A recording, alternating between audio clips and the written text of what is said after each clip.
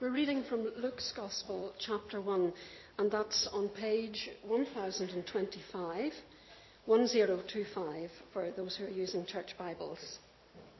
We start at verse 5, and it's the part of the section, the birth of John the Baptist foretold. In the time of King Herod of Judea, there was a priest named Zechariah who belonged to the priestly division of Abijah. His wife Elizabeth was also a descendant of Aaron. Both of them were upright in the sight of God, observing all the Lord's commandments and regulations blamelessly. But they had no children, because Elizabeth was barren, and they were both well on in years. Once, when Zechariah's division was on duty and he was serving as priest before God, he was chosen by lot, according to the custom of the priesthood, to go into the temple of the Lord and burn incense. And when the time for the burning of incense came, all the assembled worshippers were praying outside. Then an angel of the Lord appeared to him, standing at the right side of the altar of incense. When Zechariah saw him, he was startled and was gripped with fear. But the angel said to him, "Do not be afraid, Zechariah. Your prayer has been heard. Your wife, Elizabeth, will bear you a son, and you are to give him the name John. He will be a joy and delight to you, and many will rejoice because of his birth. For he will be great in the sight of the Lord. He is never to take wine or other fermented drink, and he will be filled with the Holy Spirit, even from birth. Many of the people of Israel will he bring back to the Lord their God, and he will go on before the Lord in the spirit and power of Elijah, to turn the hearts of the fathers to their children, and the disobedient to the wisdom of the righteous, to make ready a people prepared for the Lord." Zechariah asked the angel, "How can I be sure of this? I am an old man and my wife is well on in years." The angel answered, "I am Gabriel. I stand in the presence of God, and I have been sent to speak to you and to tell you this good news. And now you will be silent and not able to speak until the day this happens, because you did not believe my words, which will come true at their proper time." Meanwhile, the people were waiting for Zechariah and wondering why he stayed so long in the temple. When he came out, he had seen a vision in the temple. He realized that, for he kept making signs to them, but remained unable to speak. When his time of service was completed, he returned home. And after this, his wife Elizabeth became pregnant, and for 5 months remained in seclusion. "The Lord has done this for me," she said. "In these days he has shown his favour and taken away my disgrace among the people."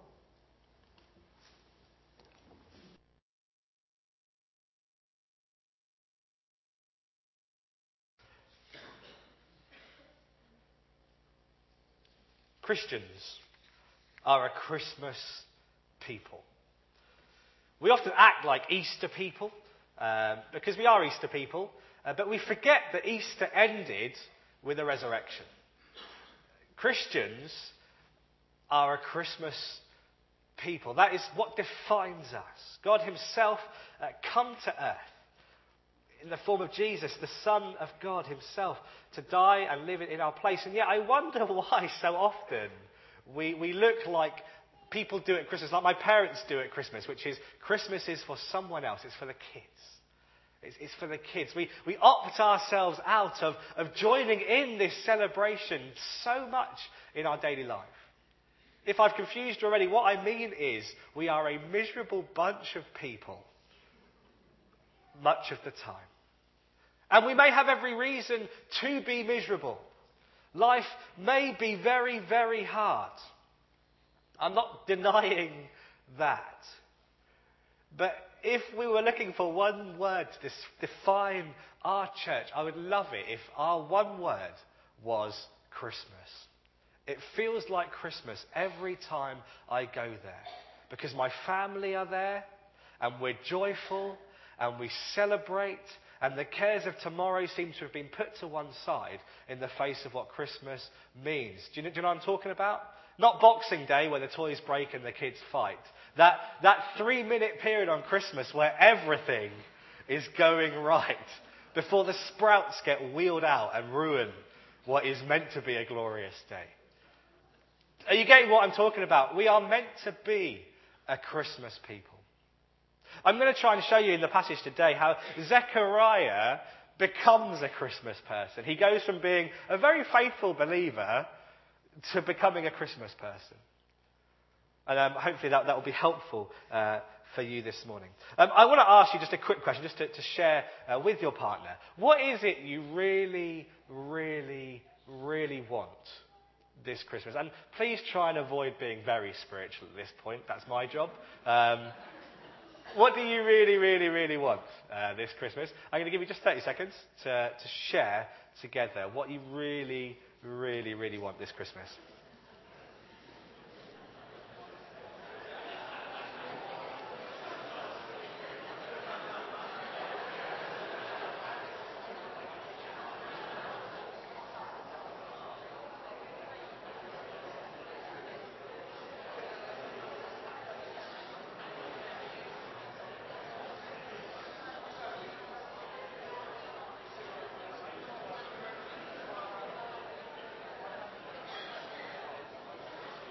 Just 10 more seconds.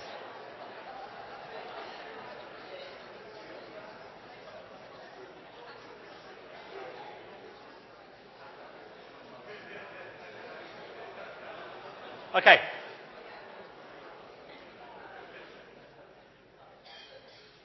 Two things. Number one, I don't care what you want. What I care about is the fact that the minute you talked about it, did you hear the joy? Did you hear that? The buzz and the smiles. Some of you are still smiling, either because you have to go and change the present you've brought already. It's that kind of sickened smile. Queued for hours in Debenhams for this one. But there was suddenly, looking around the room, the Christmas person thing became a reality just for a second as you talked about it. Some of you were probably going, all I want is something really useful. Because that's what happens when we get old. I mean, it's true. It's true. But what's great about Christmas is it's both useful but glorious, isn't it? Christmas is glorious. And you know, the minute we lose sight of that, and the minute, especially we as adults, opt out of what this Christmas is about by giving in to that thing that video talked about, the stress, the shopping, the anxieties about, the minute we give in to that, we have allowed the devil to rob us of what is our defining day. We are a Christmas people. Are you getting the idea now? That's what I'm trying to talk about today. Let's see this really briefly. I mean, and some words are going to come up on the screen. The question was asked, what do you really want for Christmas? In our reading, Elizabeth and Zechariah really knew what they wanted.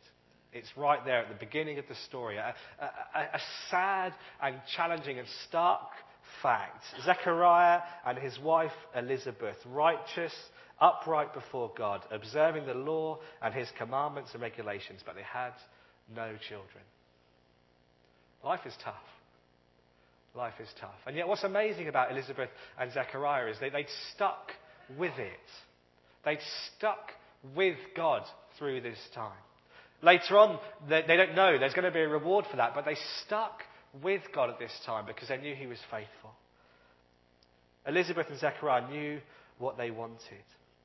And yet there's a sense, I think, as we're going to see how Zechariah's story unfolds, that behind the outer righteousness and the doing things right, the faithfulness, the faithful priest, there's a sense that something has just got lost along the way. We're going to see that in a minute as we see his reaction to the angel. But there's a book in Psalms I want to encourage you with. If you're not really a sort of a Christmas kind of person, if I say to you, you're meant to be a Christmas person, you're kind of like, well, that's not really me, either at the moment or ever, really. There's a psalm I want you to look at. We're going to look at just some small bits of it. It's Psalm 33 in your Bibles. If you have got a pen, I recommend just noting it down. Some great words of hope and encouragement. There's a psalm which is just some great encouraging words of both times of trial, but then our instruction to us as well, the joy we have of knowing God. And we're going to look at just 3 little verses from it as we go through the passage today, but I'd encourage you to take it home. Psalm 33:17 says, "A horse is a vain hope for deliverance. Despite all its great strength, it cannot save." Some at this point are going, that is a very bizarre verse for you to read. I kind of was with you semi, but now I've lost you completely. The point I'm trying to make is that behind the righteousness and the doing things right was a sense of relying on self through the disappointment of unanswered prayer. Through this struggle. A horse is a sign of strength. It's something I use to fight the battle with. It's something which I can rely on. And you see what this passage says, despite all its great strength, it cannot save. What God is interested in you this morning is not righteous behaviour or the fact that you're in church on a Sunday. It's what's going on behind that. That is what God is interested in the most. In Zechariah and Elizabeth, that is what he's interested in. We're going to see that with the way the angel talks to Zechariah in a minute. I can tell some of you are kind of drifting to that point already, going, when's he going to get to that bit? But what's really, really important, I want to try and encourage you, is that sticking with it is a good thing. For Zechariah and Elizabeth, it was a good thing. But it's not the only thing. Because it cannot save. It cannot save. The heart with God is what saves. But that stuff helps, but it cannot save. And you get the sense as you read this that Elizabeth and Zechariah were clinging on. They were faithful to God, this God that they knew and loved. But something was missing. Let's have a look at how they react.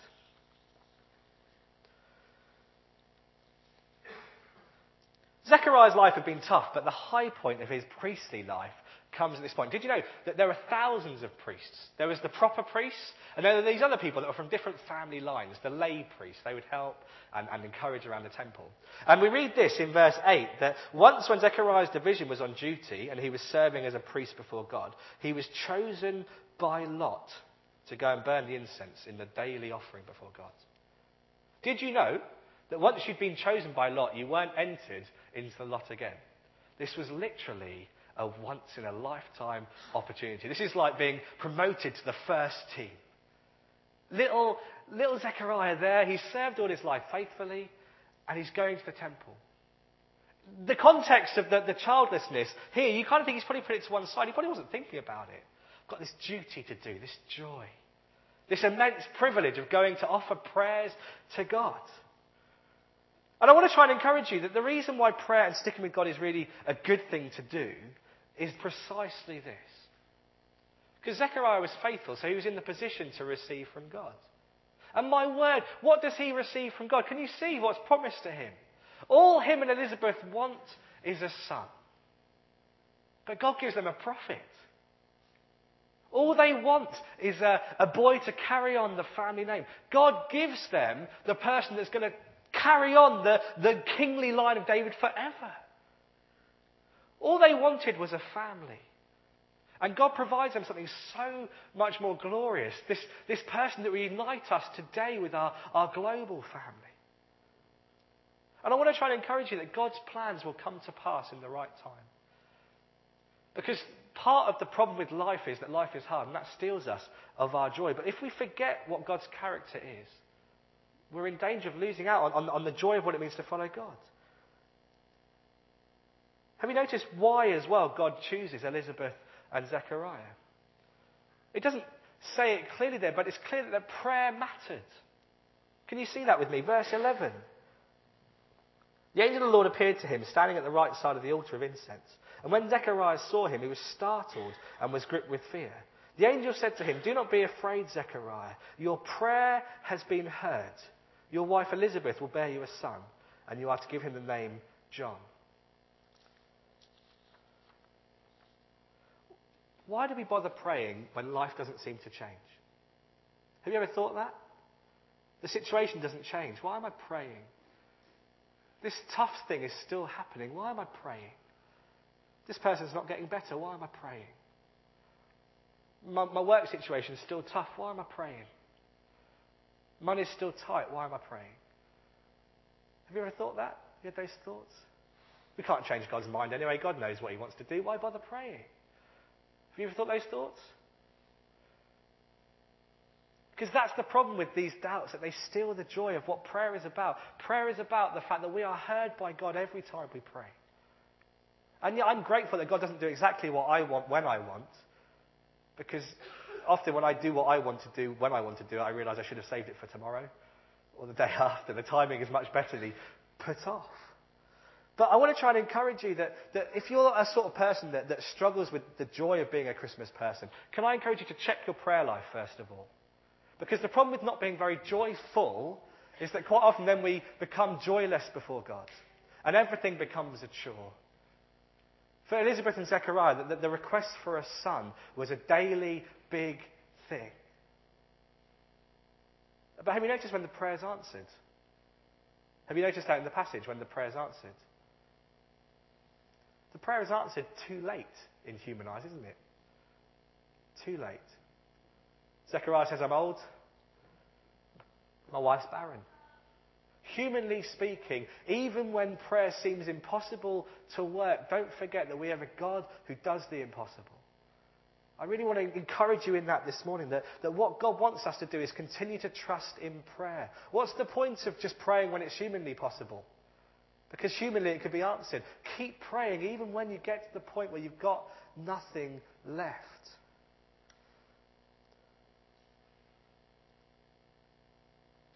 I love the fact as well that the angel elaborates on what this son... He could have just said, do you know what, you're going to have a son. But verse 14 to 17, he elaborates that he will be a joy and a delight to you. Imagine the great news Zechariah has just heard. I've been praying for this my entire life. An angel of the Lord has said it's going to happen. I've been ready for this moment from the beginning of time when we discovered my wife could not have children. I've been faithful to God. And here's the crunch, here's the big bit. If you're asleep at this point, do wake up, because this is the big challenge. How does Zechariah react? Psalm 33 puts it well. The eyes of the Lord are on those who fear him, on those whose hope is in his unfailing love. I just want to encourage you that if you're feeling joyless today, if you're feeling that you're not a Christmas person today, trust in prayer and know that God cares and hears you because of what those words say. But let's have a look. This is the exciting bit as we come towards a finish. How does Zechariah, this faithful priest, act? This person that has all the outward trappings of a righteous lifestyle. This person who has got regular prayer, who has been specifically praying for a son. An angel comes and says, you will have a son. How does Zechariah act? Can you tell your neighbour, please, just briefly? Give him a nudge if they're having a nap. How does Zechariah act? Have a look and have a chat. This is really important.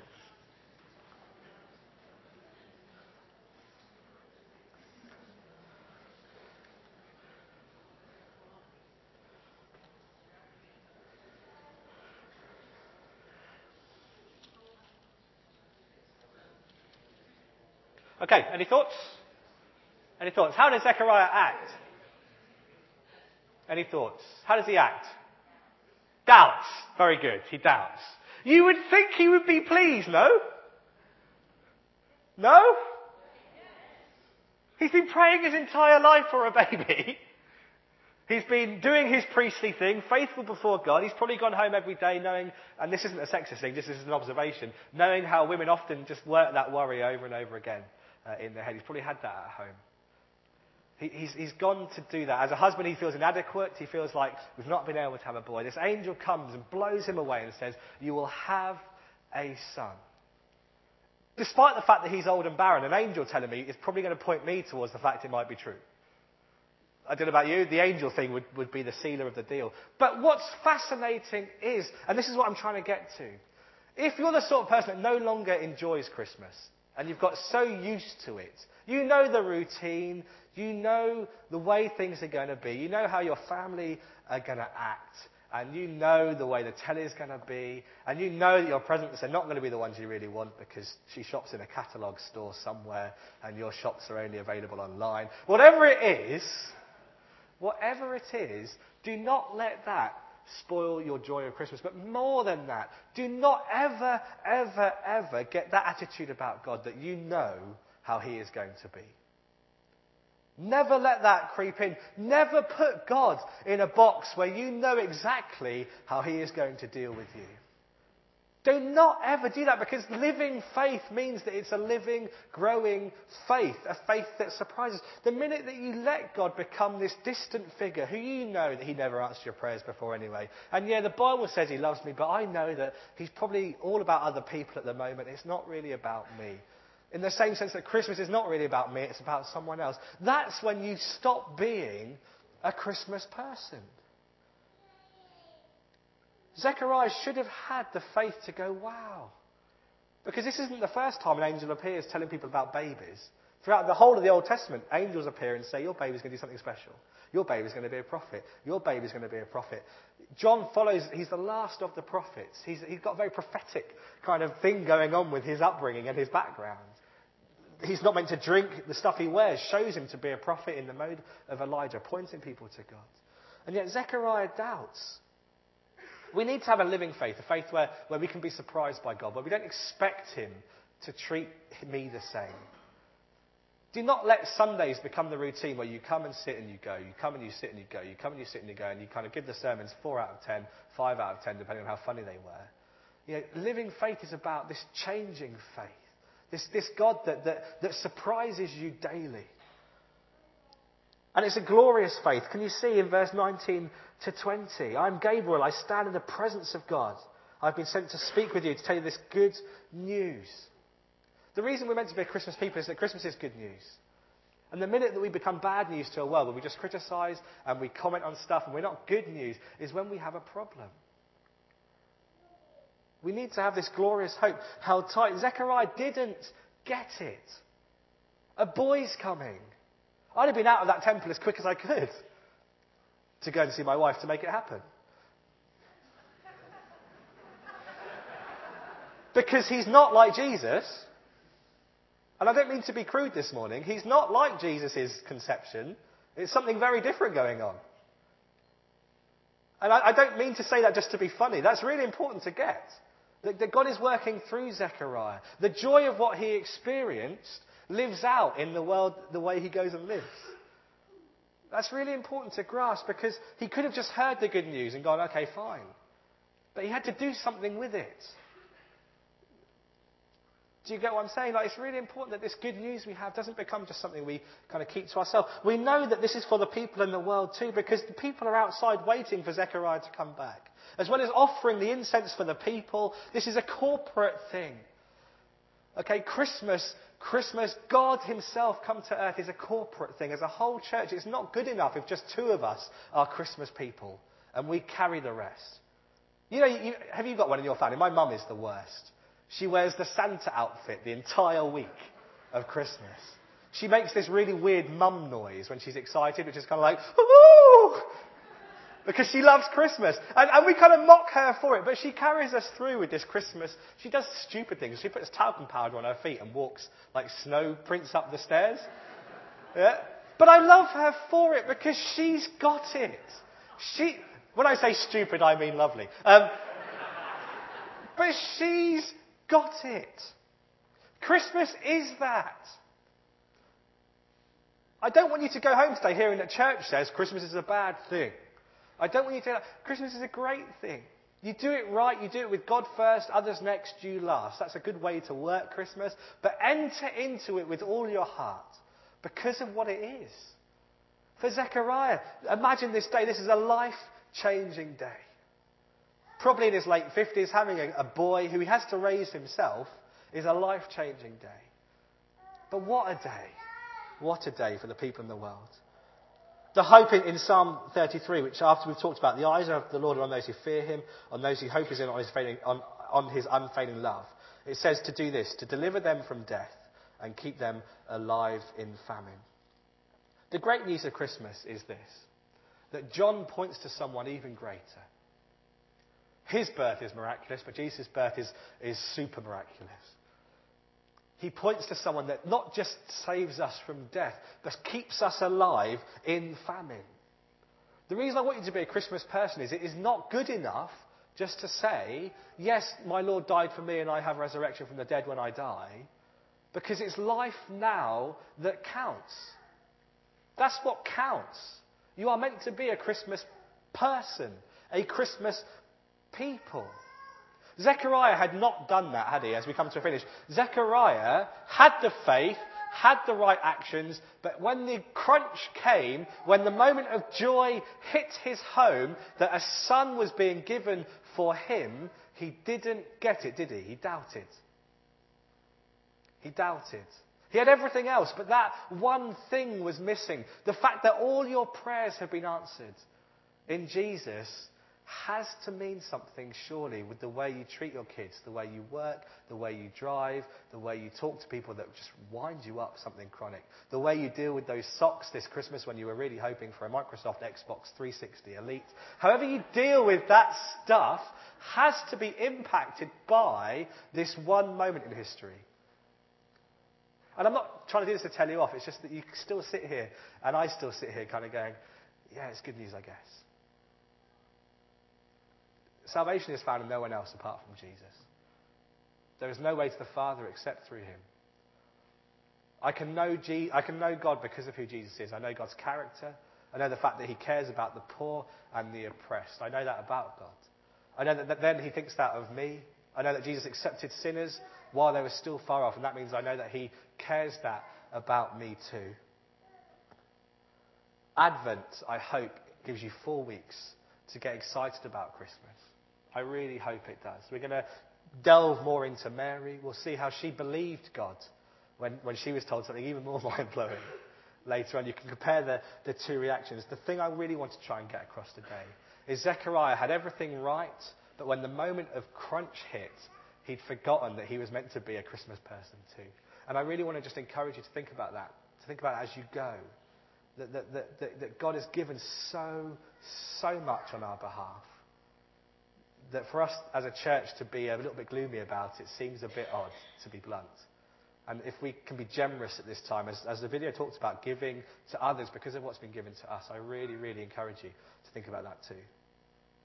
We're going to finish there. I know I've kind of rambled through it and gone through fairly quick. Just don't miss that moment. Okay, for Zechariah, the moment was a son had been given to him. This Christmas, God's son has been given for us. Don't doubt. Don't doubt. Run away and make it happen. All right. Thank you.